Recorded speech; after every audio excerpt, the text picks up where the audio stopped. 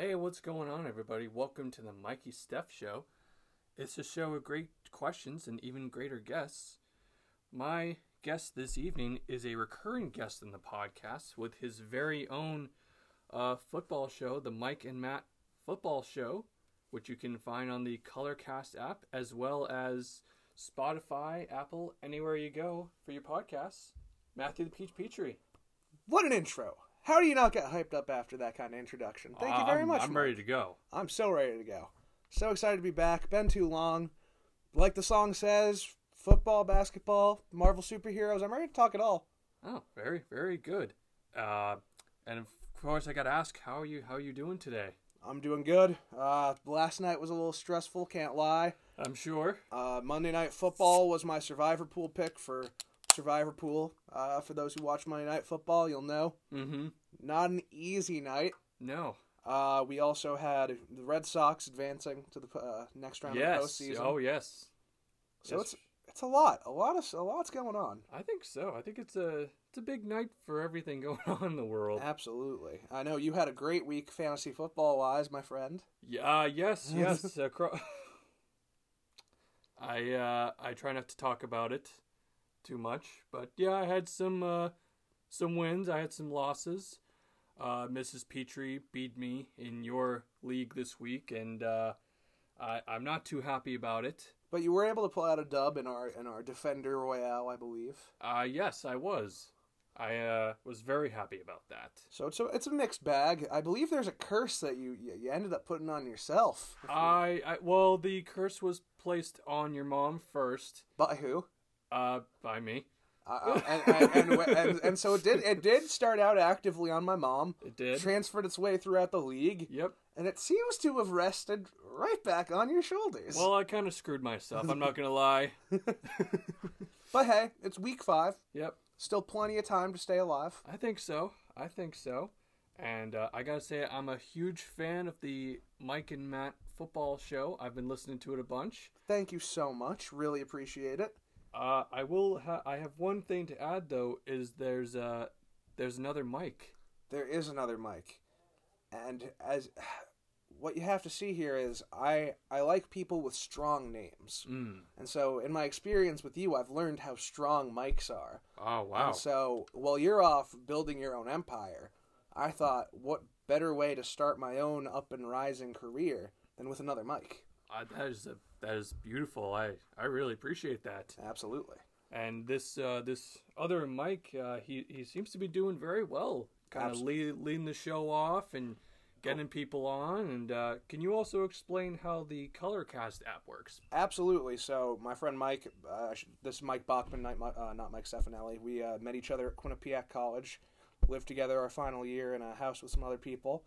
And so Colorcast originally is just an app where, you can get streams of games and commentate over them, for practice, get a few people watching on your stream. But as it's been expanding, it's kind of been growing as a bit of a startup, and now it's doing its own talk show style things where throughout the week, different people across the country with different interests, different fandoms, are just kind of coming on to talk football, basketball, really all kind of sports. And so it's just a nice way. We can go live. People can come on, jump in the hot seat and debate with us. And then we like to put it on Spotify the next day. Just make sure not everyone's going to be around for your 1 30-minute time slot. But the cool thing is you can put it out wherever you want it, just like the Mikey Steph Show, right on Spotify. Very, very good. That sounds great. And has Jack Connors or Sir Brian Moore, have they entered the show yet? They've not entered the hot seat yet, although I do believe Jack has been in the chat. It's unfortunate Jack's in school during our airtime, so hopefully one of these days will be a bad boy and jump in. There's bathrooms for a reason. Just take a quick bathroom break and hop in. It's a 1-minute hot seat. You got this. No one's gonna wonder what you're talking about in the stall. Is he going 1 or 2? That means pass or run, obviously. Of course. TMI, I apologize. But I think we're just going to kind of get into the start of things here, the latest NFL news. I wanted to talk to you about what you see as the awards through weeks 5 or 6. I'm curious to know who your NFL MVP is. This was tough for me. I think right now it's got to be Josh Allen. Okay. He has just what he's done these last 4. Week 1, we saw Aaron Rodgers didn't look like himself. We saw the Bills didn't look like themselves. It's a weird week 1. It's going to be a historical week 1. It's the first week 1 being fully back from the pandemic. Mm-hmm. First week 1 where, a lot of teams that maybe would have been counted out, maybe were training a little extra hard, and maybe some teams that came in with that hype bought into it a little too much. And that's, I think, why you see the Steelers beat a team like the Bills and why you see the Saints crush a team like the Packers. But as we've seen through the last 4 weeks, that was not either of those teams' true colors. And Josh Allen just looks like a superhero right now. He does. Who else? I'll tell you who else has looked like a superhero is Kyler Murray. He was right up there with him. He was right up there with him. I couldn't agree more with you there. I also got to put in Brady, father time. Still doing it. He's beating father time in a sense because I can't even put words. 5 touchdowns this last week, no interceptions, still a monster. Honestly, even a running back like Derrick Henry, for me, he's my offensive player of the year right now. I couldn't give him MVP because of what the Titans are doing, but he's on pace for a little under 500 carries and 2,200 yards. That's scary. That's ridiculous. That's the definition of being your team's offense. I would have to say so. I would also have to add Lamar Jackson, who had a great game last night, if I remember correctly. He balled out. He was, especially in that second half, 350 yards in the second half alone, just a dynamo. What he could do in that overtime, there was really never a doubt in the arena, or I think at home, that he was going to lead that comeback in overtime. Just a special talent when he's when he's playing with poise, when he's playing confident, not questioning himself. There are very few who could ever do it better. I completely agree. And I'm also curious to know who your NFL Comeback Player of the Year is going to be. I'm going to have to reassess that because originally it was going to be Gronk 2.0 because of what he was doing, just kind of bouncing back from, all of those injuries. This was the first year where it felt like Gronk was back. Now it's definitely a little harder. I think Sam Darnold, weirdly enough, it doesn't feel, but just someone who it feels like could be. Dak Prescott probably should be the front runner. That's probably got to be who it is. I wanted to be smart with it, but Dak has just not let down his expectations once. It's Dak. I think so. Could Antonio Brown be in the conversation? I think he could. I think he's another one of those ones that could be a smart, interesting one. But I think with what Dak is doing, he's just such a front runner. I would have to agree there. I'd also be a little concerned with giving Antonio Brown that award, given his issues within the past year or two. Those could be worrying. Absolutely. And who is your Rookie of the Year? Offensive or defensive? We'll go offensive. Right now, my offensive Rookie of the Year is probably Najee Harris. It's probably got to be Najee right now. Jamar Chase and Mac Jones are both tempting choices for me. Yep.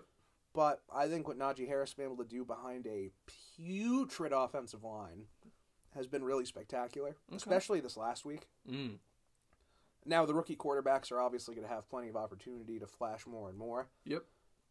And Jamar Chase is a beast for the Bengals. Yes. But I think for now, I would just edge Najee. I was looking through his stats today. He's got almost 600 yards, got 5 touchdowns already. His work in the receiving game has been really impressive too. Very, very impressive there. And I'm also going to ask you, because we both saw Marvel's What If. So I want to do a little spin and do the NFL what-if scenario. And I was curious as to one of them. What if Tom Brady stayed in New England? How would the Patriots look? If Tom Brady had stayed in New England, I think there are two outcomes. I think one, I sadly think there is a realistic chance Brady's retired by now. I think Really? Okay. I think that we saw how bad the weapons were around him, how bad that, maybe not the overall relationship was, but just what the factors around that relationship were causing tension-wise in that locker room. And maybe they are able to, maybe they spend differently this offseason. They get more weapons, focus more on the offense than the defense, although that's never really been their MO. Maybe they go out and make a trade. Maybe they're the ones who get a Diggs or something like that. Mm. So I think, or a Hopkins even, I think those could have been moves. I do think there is also, and because of that, I mean, we see how competitive they are with Mac Jones right now, someone who has not really been able to punch the ball into the end zone very well.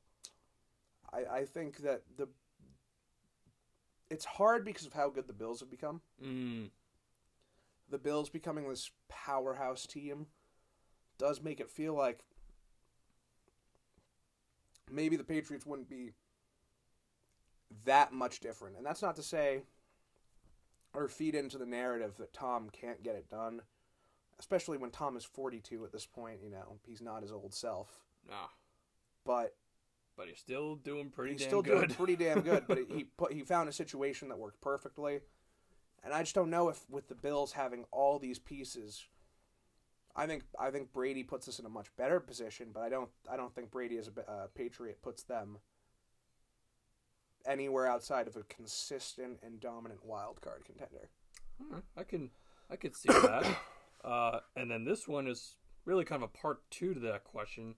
What if Antonio Brown and Josh Gordon didn't have their issues when they were in New England? I feel like if they were still, if they didn't have those problems, we probably would have had a Super Bowl that year. Absolutely. I think if those two guys had their heads on right, because right now, Josh Gordon to me, and I'm always going to be biased in this situation, but to me, the reasons that kept Josh Gordon out of the league for so long were and rules are rules, and you're an idiot if you keep breaking the rules over and over and over again.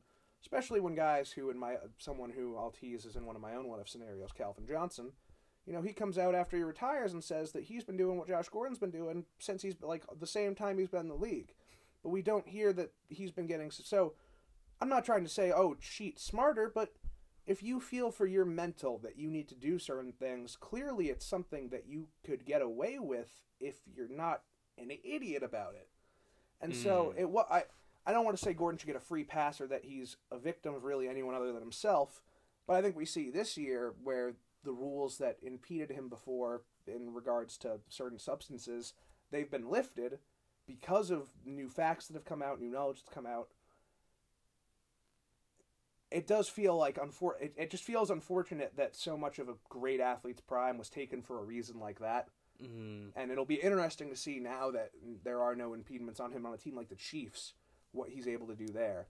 Antonio Brown, it's a lot harder to... Yeah, that's a lot harder to kind of put into... But if there is the what if, what if Antonio Brown is a better human being, I think that... Because that, like you said, that feeds... It's such a different situation if Brady has that to build chemistry with. Mm-hmm. I think the Patriots, absolutely. I think they have 2 Super Bowls from that core. I mean, I think if they were both still with the team, Brady definitely would have stayed. Absolutely. 100%. And then this one, another Patriots one. What if Lamar Jackson was a New England Patriot? I wanted it so bad. I had dreams of what Lamar could be after a year learning just play diagnosis from Brady. But I also, there's that part of me that thinks Belichick might not have been able to see it. As weird as that is, I mean, look at a guy like Cordero Patterson. Yeah. He is a beast on the Falcons right now. But 3 teams couldn't figure out to just let the guy play football. They tried to fit the square into the round hole. Yep. That's not what Cordero Patterson is. He's just a football player who can make people look like idiots. Right. And he's really good at it. But would the Patriots have tried too hard to break Lamar of what makes him so special? I don't know.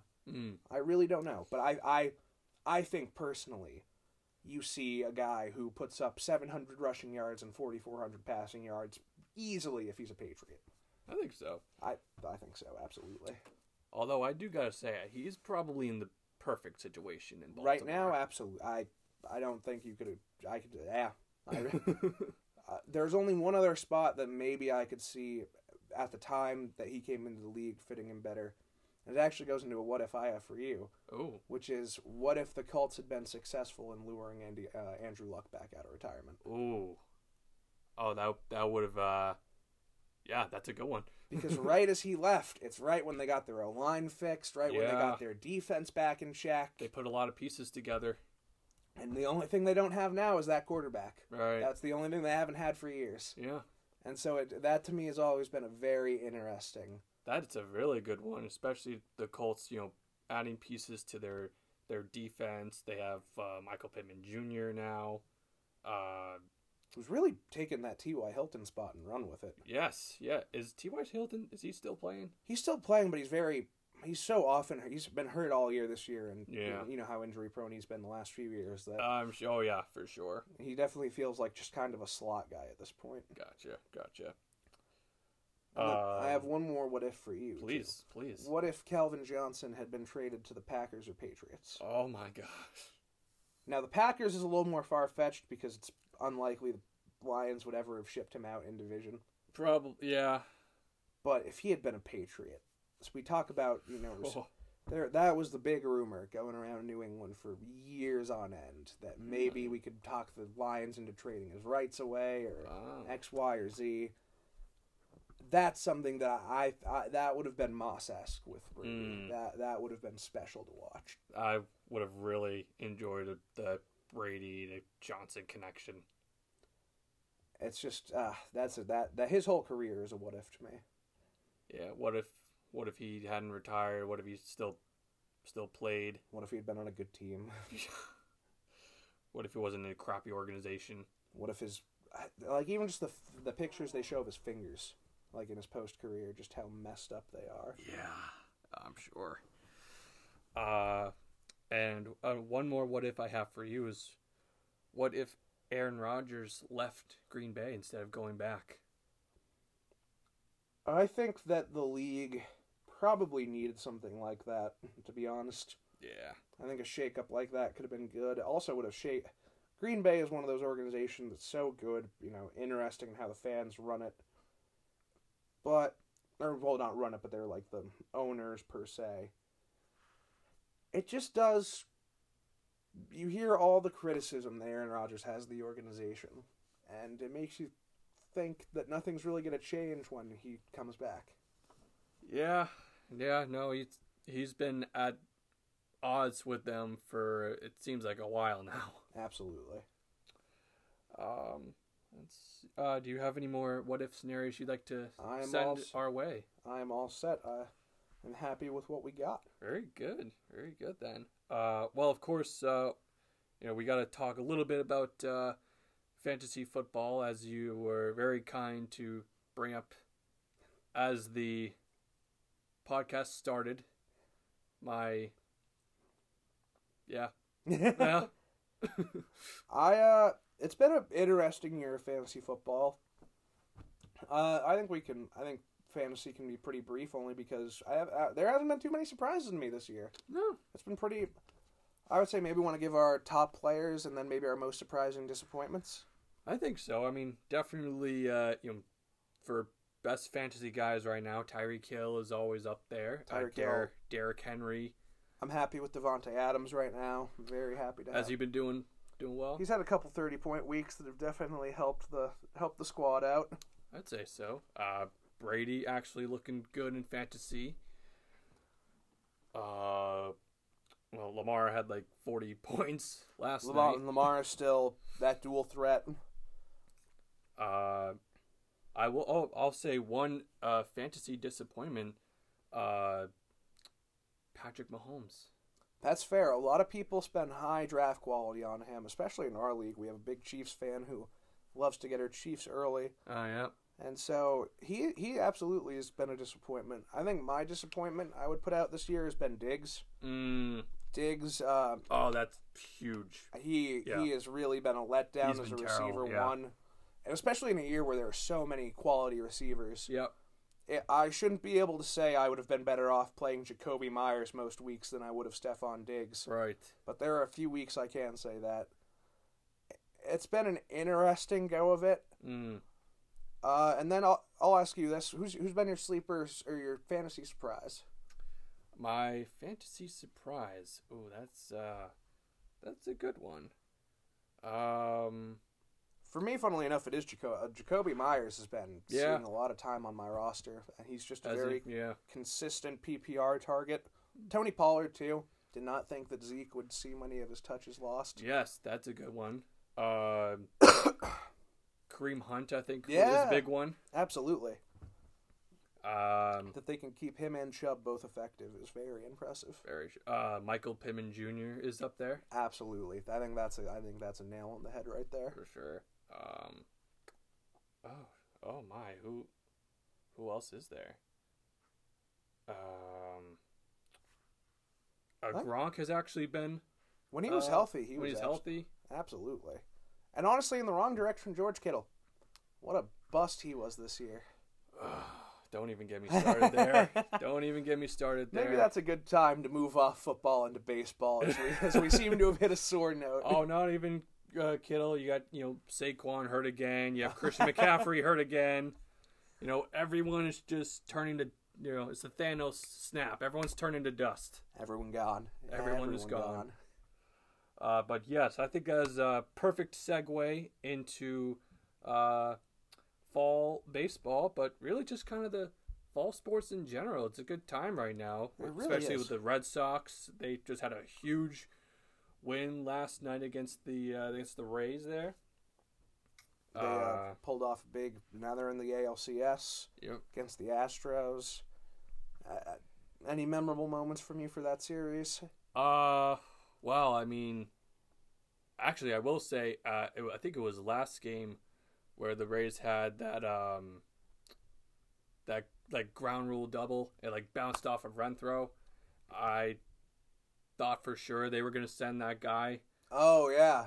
But they ended up kind of calling him back, and then that was really kind of the turning point in the whole series for me was that particular call, because then the Sox ended up doing a walk-off with Christian Vasquez in a 2-run homer. Beast. And then last night's game, unbelievable. Another walk-off.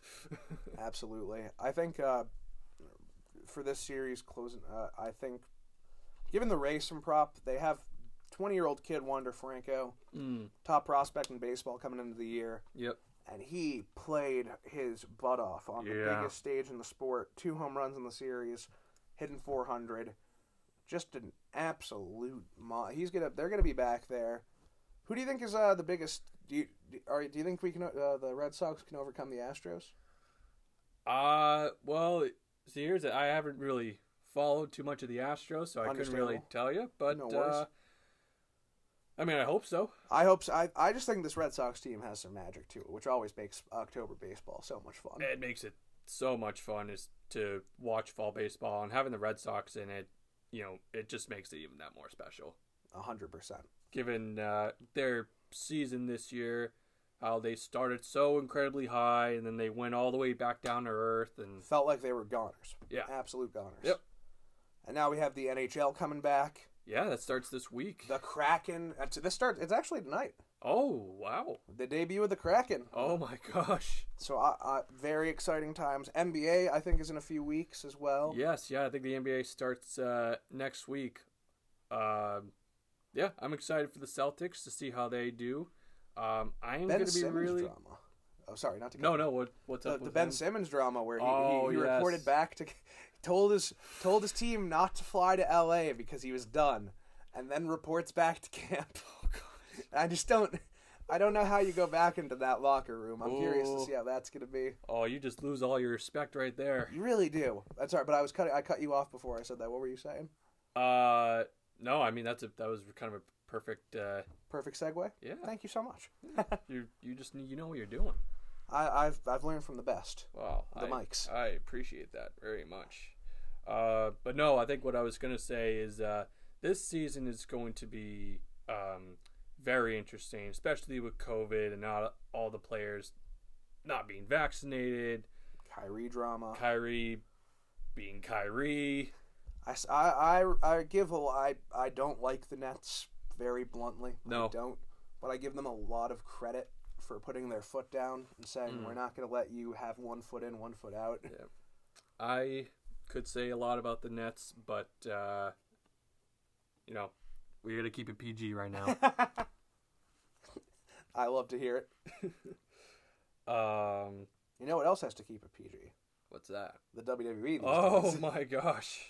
Well, of course, it's...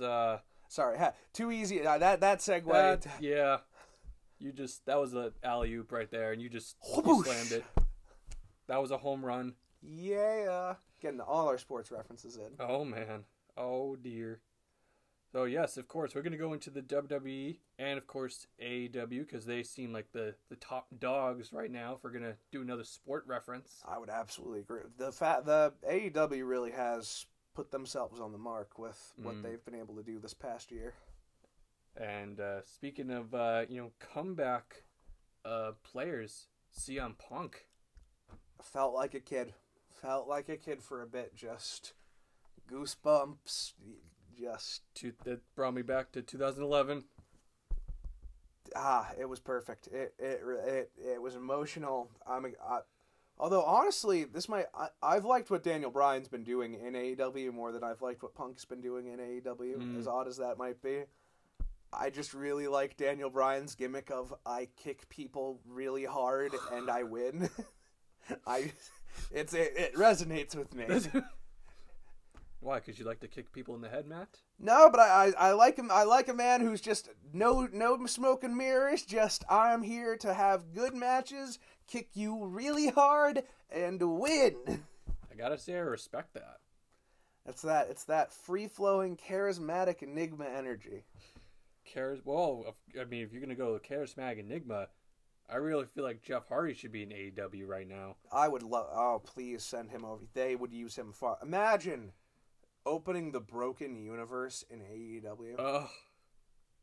It would be unreal. Ratings on top of ratings. There is one. There's one free agent right now that wherever they go, I'm probably gonna watch weekly if they use him correctly. And I think I may know who it is. I'm curious now. Who do you think it is? Well, it's the Fiend. You are absolutely correct. You are at whoever gets Bray Wyatt the Fiend, I will watch your company week in and week. To me, there isn't a better storyteller right now than Bray Wyatt.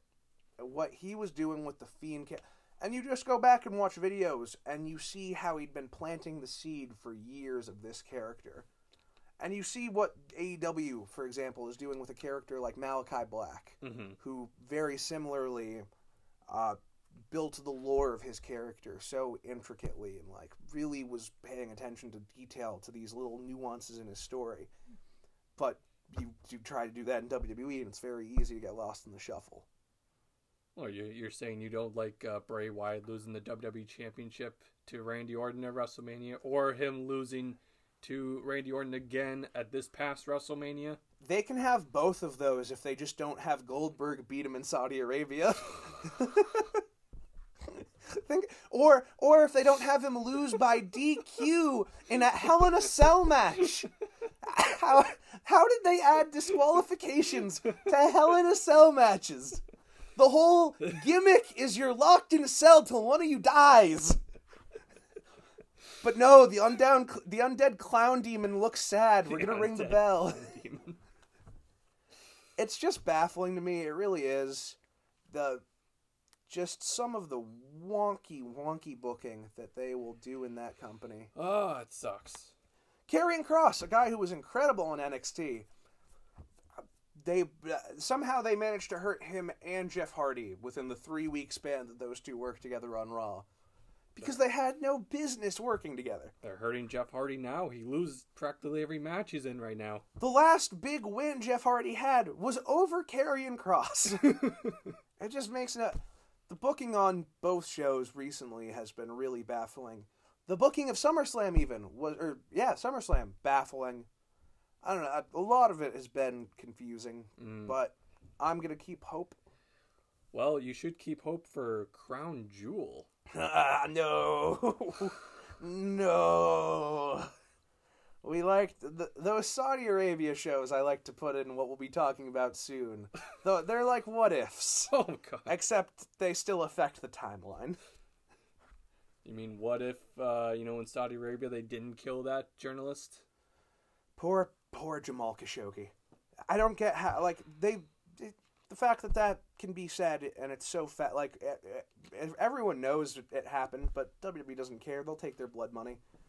But and even on a less serious note, but just some of the legacies that have been destroyed. But Shawn Michaels came out of retirement for Saudi Arabia. God, right. He wouldn't come out of retirement to face AJ Styles at the Royal Rumble.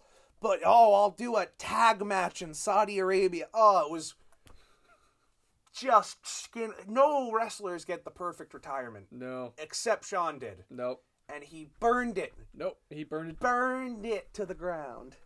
In a way, he burned it down. Burn it down.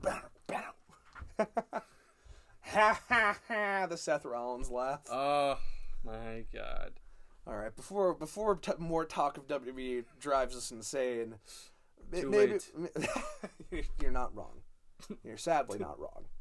But you know who else is slowly getting driven insane? Who's that? Eddie Brock in the latest Venom movie. Oh well. On my Segway game today. You mean Carnage? You mean I shouldn't have been in this movie? You really had to. Quick spoiler disclaimer for because this is probably the only movie out new enough still that we're gonna have spoilers for Venom 2, for Shang-Chi, for What If. So for life. Yeah, for life. But Venom 2 and the latest What Ifs, because Shang-Chi's been out for a little bit. Yeah. You should go see it if you should haven't. Probably see it. But Venom 2 quick review. Want to each give our review of Venom 2? Yes, why don't you start? Give your honest take on Venom 2. I'll go with the positives first. End credit scene was the best part of the movie, and that's never a good way to start, but it's true. It was a how I felt going in. It's what the hype was all about. Every news article was, stick around for the end credits. Venom and Eddie have a fun dynamic. They do. I enjoy it for the most part. Sometimes it felt like the jokes didn't land as well as it did in the first movie. Yeah. But it's always going to be hard when you've used your best material. You know how you could offset not having your best humor? How's that? Lean into having one of the most gruesome and horrifying villains of all time. Literally the Joker as Venom. And just do it. Deadpool showed that rated R movies work as hero movies. Like, Deadpool proved that those are profitable. And Carnage, you can't do Carnage not rated R. There's not a way to do Carnage not rated R. Mm-hmm. And it was all we got in this movie was 2 CGI sludge monsters hitting each other over and over again. And we saw that in the first one with Riot versus Venom. The main difference between Carnage and Riot was color scheme, and that was about it. I mean, Riot could change shapes. Riot could shoot him. They weren't all that different in the comics. As a comic nerd, the whole thing that makes Carnage so terrifying, and it's hard to do this in Venom because you don't have Spider-Man, and that's part of what made Carnage so terrifying at first, was that Carnage couldn't be stopped by Venom and Spider-Man working together. That together was not strong enough to take on Carnage, because Carnage is supposed to be symbiotic with Cletus Cassidy. The whole point of Carnage is that it is the manifestation of Cletus Cassidy's insanity given form. But instead they're like, we're going to subvert your expectations, and we're going to build on what the comics give us, but make it even better. No, they just eat Cletus Cassidy and say, ha ha, Venom's in a rave, laugh, Now he's in. Now the end credit scene. Good job. Yeah. Sorry. All right. No. I was just gonna add to that, and you also make it really a love story. And that's just. And from the beginning too. Yeah. One of the best things about Heath Ledger's Joker is how many times he flips his origin story. He tells one person that his dad gave him the stars. Tells the other person he gave it to himself because of his wife. He goes to tell the Batman a third story, but never gets to finish it. And for the whole movie, you have no idea why this lunatic has actually been doing what he's doing. He is just, as Alfred says, some men just want to see the world burn. Mm. That is Cletus Cassidy. He just wants to kill and hurt people, and there's not a rhyme or reason to it. And this movie goes out of its way from square one to make sure you know his rhyme and his reason. Like in the very first scene. Very first scene. All right, he was an orphan who was beat by his parents and fell in love with a girl in an No! That's not Carnage. So that I give it a 2 out of 5 stars. Wow. It just have Shriek be the only villain. Have Shriek and one other B-list villain. Shriek is a good enemy for Venom. The same reason that she didn't work with Carnage very well is the same exact reason she would have been good to introduce. And then you know what you can do? You can tease Cletus Cassidy at the end of that one. You could. Except they already screwed that up in Venom 1. They just... You didn't like they that did wig? My boy dirty. You didn't like that wig at the end of Venom 1? God, what... I won't lie, I got a chuckle. Did I get a chuckle? Yeah, I mean, you pretty much nailed it there. I did enjoy the interaction between Eddie and Venom. Like you said, a lot of the jokes didn't really hit as well. I honestly thought some of the jokes were pretty good, but like the theater was like completely silent for like a majority of the movie. And it's not to say that like most of them didn't hit, but the first one it just maybe, and I mean the first one had a lot lower expectations too, so that's always gonna hurt because it was still funny, but like you said, the theater was dead for a lot of it, and it was a pretty packed theater for a theater we normally go to that is not packed. Right. I mean, Shang-Chi wasn't packed. It was not, and honestly, I think that's to wash our taste out. Maybe you should take the lead on this one because a movie that did not make me feel any of that screaming rantingness was Shang-Chi, except for all the right reasons. Well, honestly, Shang-Chi was just an incredible movie. Visually, the action was phenomenal. The music and the soundtrack was great. Simu Liu gave an incredible performance as Shang-Chi. Tony Leung did a great job as the Mandarin. Awkwafina really stole the show every scene she was in. Yeah. Keep going. You're a hype man right now because I can't agree with you more. That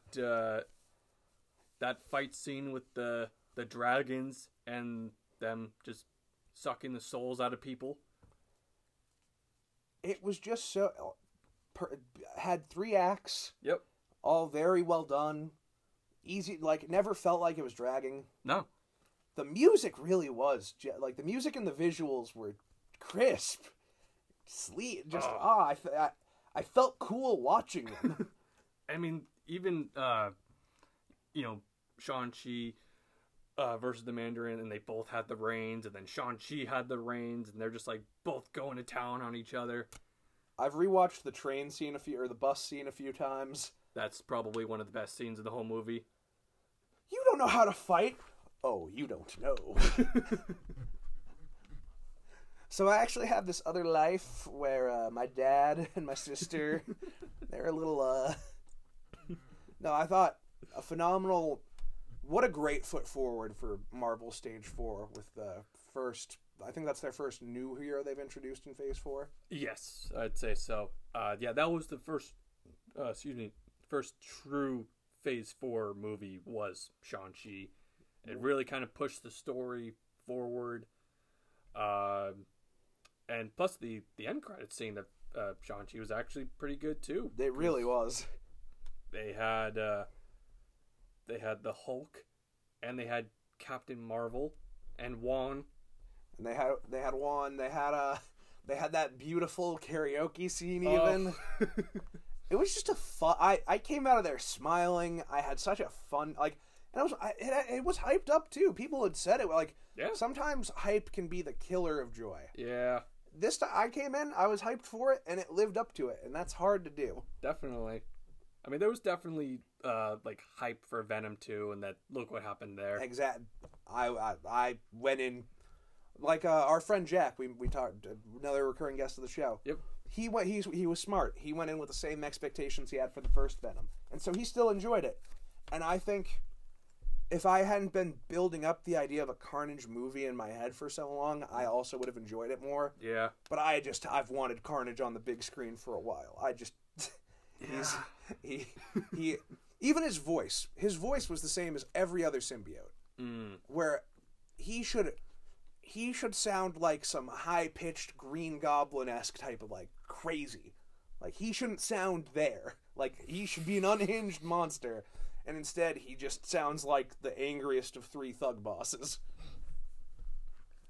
I thought probably one of the most cringiest lines was, "Let there be carnage." So forced. Yeah. So forced. Yeah. Definitely felt it. Yeah. But, you know what? The good thing about symbiotes is that it only takes a drop of them to be alive for them to come back. Very true. And Venom at least ate the Carnage symbiote, so maybe it's still out there. The multiverse exists thanks to... It does. Thanks to the, that Venom post-credit scene, which I think we should talk about briefly. I think we should, because it leads into our final review topic as well. Absolutely. So that end credit scene, Yeah. that entire Venom cinematic universe doesn't really exist anymore, at least for the time being. It is. For the time being. It is dead for the moment, because we see Venom in this crappy hotel room, and Venom is talking about all the offsprings of himself, and do you want to see them? And Eddie goes, yeah, sure, yeah, go ahead. And then the next thing you know, the TV shakes. There's a huge bright light. The room basically transforms into a very, very nice hotel room. And then you see on the TV, you see J. Jonah Jameson and Spider-Man. Venom is now in the MCU. I'm so excited. It'll be very interesting to see how they play off the whole... Because they talk about... Once again, comic nerd, they tease some stuff about Noel the Symbiote God. They tease some stuff about just symbiotes in general and how long they've existed. And so it does make me think, does this version of Venom know anything about Spider-Man? Has he ever, in any version or history, crossed paths with him?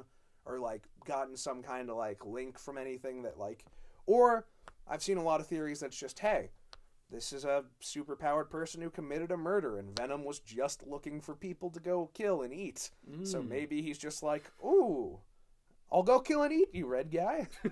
But I would be very curious to see how they play off that. Me too. Do you think Venom will be in Spider-Man No Way Home? I think so. I don't know how big of a role he'll get. I think it will be very much in the third act, if at all. Yeah. Yeah, I could see it either in third act or in a post-credit scene, and they tease really Venom 3, which will have Spider-Man in it, and that Marvel will produce it, and not really, or Sony will, but Marvel will kind of take the reins of Venom. I would love that. I would love that, because I think Marvel would actually know what to do with Carnage. I think they would too. You know who I really hope is in Spider-Man No Way Home? Just for a little bit. It's the best chance that we're going to get to see him in the MCU. Topher Grace? I actually think he might. I want to see Ryan Reynolds. I want, God, even yes. if it's just Strange is trying to open a portal Yep. and he just pops his head in for a second for a one-liner and they use their one F-bomb there or something. I just want one little peek of Ryan Reynolds. I think that would... I don't think you've been given a better opportunity to try it than the that or in Doctor Strange. I was going to say it probably would make better sense in Doctor Strange. He's just always been so tight. There are always the jokes of oh, me and Spider-Man have such similar costumes, and That's the that connection's the only like. I just think that'd be funny if it's just, hey, you called for Spider-Man, right? And it's just like Deadpool in a really bad Spider-Man costume. If that happens, it would be the best post-credit scene of all time. I would cry. Oh my god, the pop in the arena, or in the theater would be. I'm probably gonna cry during the whole movie, but it seems like it's gonna be a real heartstring tugger. I think so, especially with everything they're teasing. Seriously. Speaking of teases, those what ifs on Disney were some serious teases. Wow, Matthew, you are just a professional at this. I gotta say, you're really kind of taking over the reins a little bit. It's the one thing on every show I'm on. I don't know why the segues are the one. I don't always pitch the questions or what. No. The segues just the strings. I see the dots. Well, you do a phenomenal job at putting the strings together. I'm blushing. But, of course, I mean, we have to get into What If, which I thought to be a very good series. I did too. I wish each of them had 2 episodes. All those universes were so intriguing to me. What was your favorite of the What Ifs before we get into a full? Well, I mean, my favorite episode is the Doctor Strange one. Because, and of course, spoilers for What If, it was so dark. It was really dark.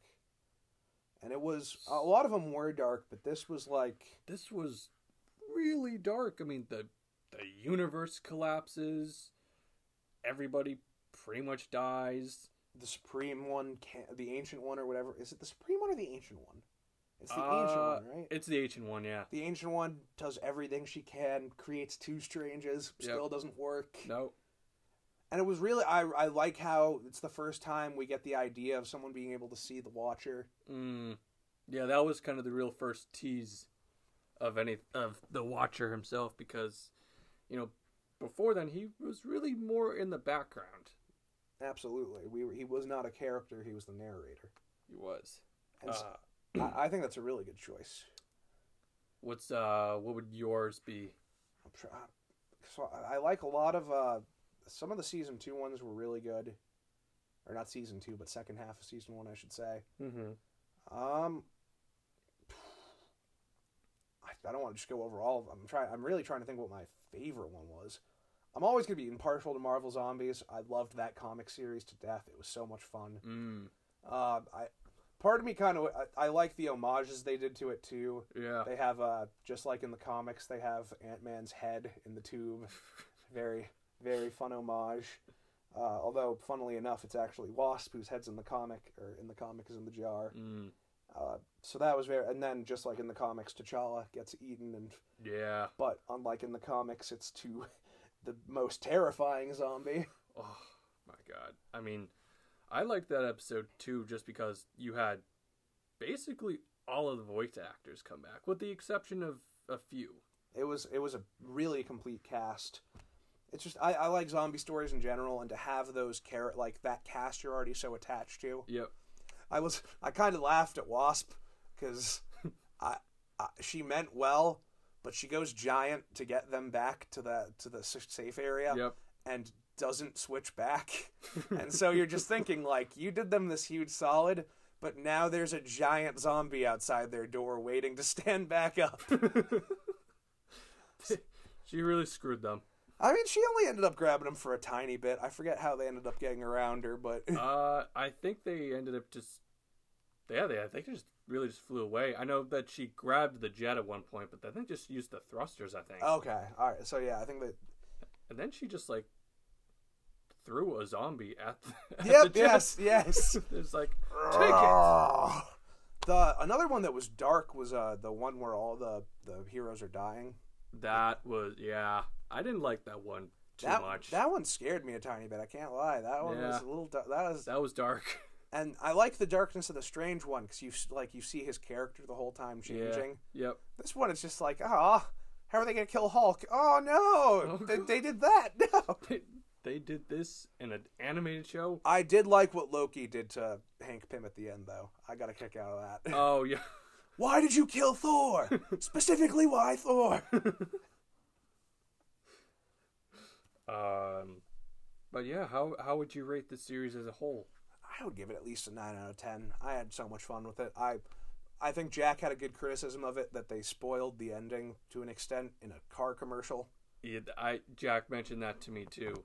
So, even though that particular scene wasn't in What If, they still had the Ultron boss, all the people together with the Watcher. I could see where Jack would be pissed on that one. Just a little bit.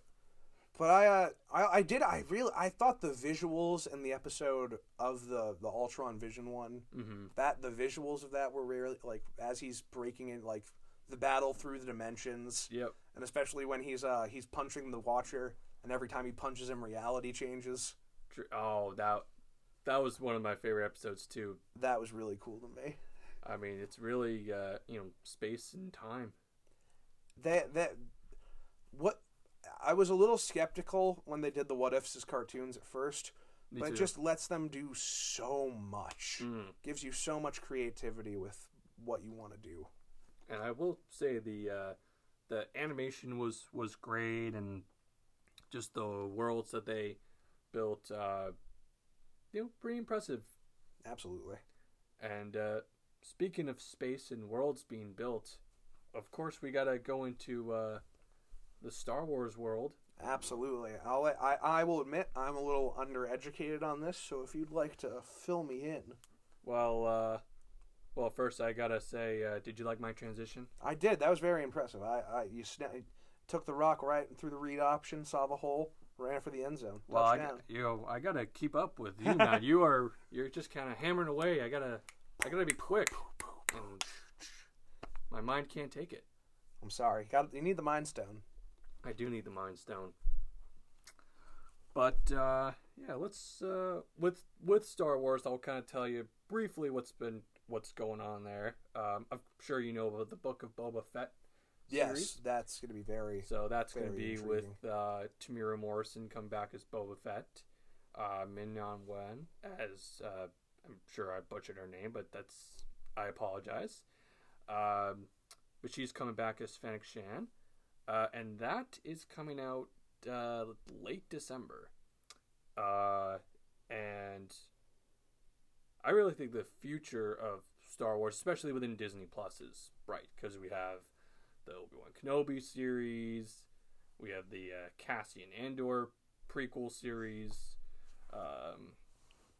we have the Ahsoka Tano series. Very excited for that one. Not that I'm not excited for all the other ones, but I forgot that was the only one I had forgotten was coming out. And of course, they just announced the Star Wars Galactic Star Cruiser. Ooh. Which I don't know if you're familiar with this. I'm not. So basically, the Star Wars Galactic Star, it's going to be in Disney World. It is a 2-night spectacular. And basically brings you into the world of Star Wars. And you go on this adventure, and you get to go on the Rise of the Resistance ride. You get to just be entrenched in Star Wars culture. It's really like, reliving your kind of childhood dreams, in a sense. That would have been, I'm sure all generations feel this to an extent. But it really is one of those, gosh, if only this was coming out when I was that age. I know. It is also going to cost you an arm and a leg. Oh, I bet. Hit me with it. Well, I think for one person, it's like $1,000 to $2,000. Oh, And yeah, it's a lot of dough. That's a lot of moolah. A lot of moolahs. But that's what the Star Wars Galactic Star Cruiser is. It's a 2-night stay. You go to like this terminal, and it brings you up in this ship, and you really feel like you're in Star Wars. That's so cool. When you're, even more so, when you go on Star Wars Rise of the Resistance, which I was very lucky enough to go on. that you really feel like you're in Star Wars. But yeah, this spectacular adventure, I think a lot of people, those who are able to afford it, are going to have their minds blown. I will definitely want to check out some walkthrough YouTube videos of that just to live secondhand through it. Absolutely. Yeah, they're accepting bookings now, and it opens in March of 2022, I believe. That'll be really cool. And I think that's pretty much it for Star Wars. Well, I know this weekend, this Saturday, is DC Fandom. Oh, really? Mm-hmm. And that's where they're going to announce pretty much everything DC. They're going to have the new Batman trailer. Oh. The new Batman movie. Mr. Pattinson. Mr. Pattinson. They're also going to probably do a teaser trailer for Black Adam. That's going to be fun. The Rock. The Rock himself. They have a few games coming out. Gotham Knights, which will be with... you'll get to play as Robin, Nightwing, and 2 other Batman characters. Awesome. And then there's a Suicide Squad game coming out. As long as I can play as Peacemaker. Oh, and Peacemaker, of course. As long as I can play as him, I'll be happy. Maybe he'll be a downloadable character. Fair. I will. I hope DC does well. I hope this is a success for them, because I think it will be. It's good to have competition. It's better. I like the stories of both comics. They both have done a lot of cool things in this last decade. Yep. So Marvel, seemingly for the most part, is just like Disney has the right. Disney's like, hey, people like all these different stories. We have the rights to. Let's do it. Say we can give it to them on a paid subscription platform. Give it to them all. As long as they can pay for it. Exactly. Yeah, exactly. Signed off by the mouse. Like I would buy if it was just Marvel Plus, I still would have bought it. And honestly, if DC committed to like a consistent universe, I wouldn't have hated if they just kept Snyder involved. But that's not here or there. Yeah. That'll be really cool. Yeah, I think it's one of the also big talked about DC EU movies is the Flashpoint movie. That will be fun. That's going to be... I mean, I'm sure you've heard the rumors of you have Ben Affleck's Batman. You also have Michael Keaton's Batman returning. There's like a whole list of cameos. I mean, the Flashpoint could be very much like Doctor Strange in a way. Flashpoint, Doctor... It also... Flashpoint is one of the, if they get it right, that is very much something that could re-spark the entire property of DC. I think so. Because premise-wise, it's very much like Doctor Strange and No Way Home, even, and that they can just, like you said, bring in all these different Batmans, bring in all these different.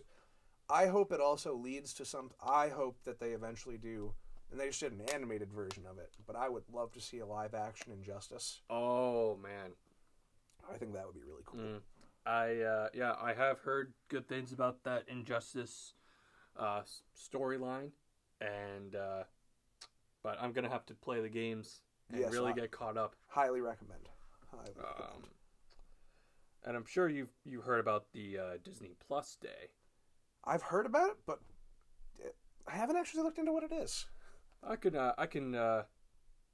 give you updates on it if you would like. Absolutely. So basically, the Disney Plus Day, it's going to be on November 12th. They're going to have specific panels for each property. So I think they'll have like a Pixar property. They'll have the Marvel will have one.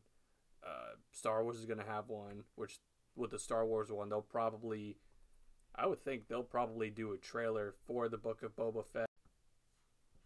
Hello, everybody. I do apologize for that technical difficulty. For some reason, the app decided to quit on us. I think it told us to stop talking. Hey, there's no such thing as too much talking. There's not too much talking. But we're almost done anyway, so might as well just add these last couple notes, and we should be good to go. But we were talking a little bit about Disney Plus Day, and I was mentioning how they have the Star Wars and Marvel panels, so they'll really give us all the details and on upcoming projects and whatnot. That's going to be awesome. Very excited to see what those companies have coming up. Absolutely. Of course, I also have to ask, what are your thoughts on the new Agatha Harkness Disney Plus series that's in development right now? I'm curious about it. I'm not that excited for it. I can't lie. It's gonna be interesting. It'll be if it has any connection to the main universe, I might care. But yeah, WandaVision was definitely my second favorite of the Disney Plus originals. It was good, but I just hope. Yeah. I don't know. The Wanda part seems a lot more important than the Agatha part. I think so. I think that the thing with WandaVision 2 is it was subject to heavy speculation, which I think is what kind of ruined it for people. Absolutely. And also, I got to ask you about your thoughts on they just announced casting for Adam Warlock. Oh wow, who's that going to be? I don't know if I'm going to get his name right. Nick Poulter. Okay. He was in The Revenant. He was also in We're the Millers. Okay.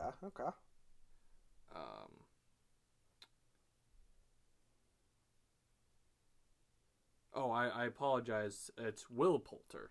Okay. That sounds a lot more familiar. Yeah. I'm sorry, Will. But yeah, he's going to be Adam Warlock. I'm very excited to see that. So, yeah, that's pretty much all the Disney stuff there. Oh, I will add one little bit of news that as a Super Smash Bros. Fan, they're adding one final DLC character, and this character is Sora from the Kingdom Hearts franchise. My friend Sean was so excited about that. His favorite video game character of all time. I mean, that is a huge addition for that game. And also, all the Kingdom Hearts games are going to be on Nintendo Switch. That is really cool. So that's going to be... But is it as cool as Chris Pratt going to be Mario? Now that might be harder to top. That cast is very, very interesting. Yes, it is. Yes, it is. What were your thoughts when that first came out? I was definitely curious how that was going to turn out. Definitely a weird cast, but if they steer into it, I think it could go really well. I think so. Well, I think that is all for our show, Matt. Is there anything you want to add? It's a me, Charlie DeLuigi. But no, this has been a blast. It's been great to not only talk this stuff, but learn a bit more about the upcoming Disney opportunities coming up, a bit more about the DC universe coming up. It's just a really exciting time to be a fan of these, whether it be sports or these superhero Disney intellectual properties. I think so. It's a good time to be a fan all around. So I think how we're gonna do this is we're gonna post both parts. So the main part that we did that was like an hour long, that will be its own episode, and then we'll post this kind of 5-minute kind of ending clip that people can see if they want to. Again, I do apologize for the technical difficulty, but I think that is how we should best handle this. I think that'll work well. Alright. You guys can just listen to them in succinct order to get that full viewing experience. Yes. And if you can, please tune in to the Mike and Matt football show, either on the Colorcast app or wherever you get your podcasts. Thank you so much for that beautiful plug, Mike. Of course, anytime. It is a great show, and I'm glad you're a part of it. Thank you so much, and I'm glad you're to be a part of this. All right. Everyone have a safe and wonderful day. Look forward to being on the show again. Thank you for tuning in.